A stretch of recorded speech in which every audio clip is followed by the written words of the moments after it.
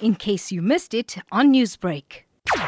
He's close to the powers that be on this decision, and if he's letting the cat out the bag a bit early as to this decision already being made, that signals that the decision should be announced shortly. And what he said was that, yes, the system is being... Well, what does that mean is what we want to hear. We want to hear formally from the Minister and or Cabinet around this decision, because scrapping the e-toll scheme doesn't mean just not charging for e-tolls. It means having the decision that was originally made to declare these freeways as toll roads undone or reverse that decision. And then the whole question of what about people who have paid? Do they get refunded? I doubt that very much. And so much other stuff. But the big stuff to unpack here is what society achieved. How did we achieve this?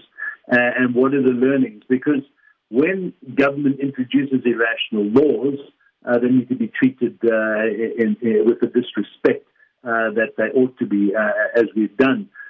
Wayne, what can you actually say about that original announcement by government many years ago to implement tolls on the highways in Gauteng? Given the options that were available to them, this was the worst option. It was the most expensive option. It was the most irrational one. It was an unenforceable one because the enforceability and the law that surrounded, that needed to be in place, and the processes to make it work were never there. You know, e-notice needs to be accurate. The post office needs to be efficient. And when we did the research, we could see the scheme was going to fail, as many of them have failed.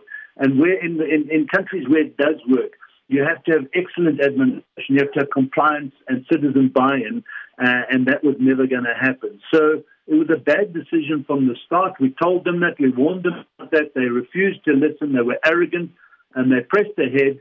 This was during the height of state capture. We said, well, that's something that's going to have to be fought through a civil disobedience campaign. After we tried the legal route, but it became very technical, and we couldn't force this thing into the courts, so we decided that we would fight government propaganda.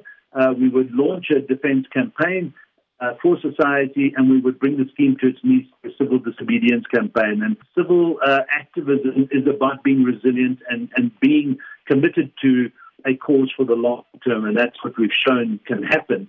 And I think society will have a lot to celebrate if indeed this is a formal decision by government. Newsbreak, Lotus FM, powered by SABC News.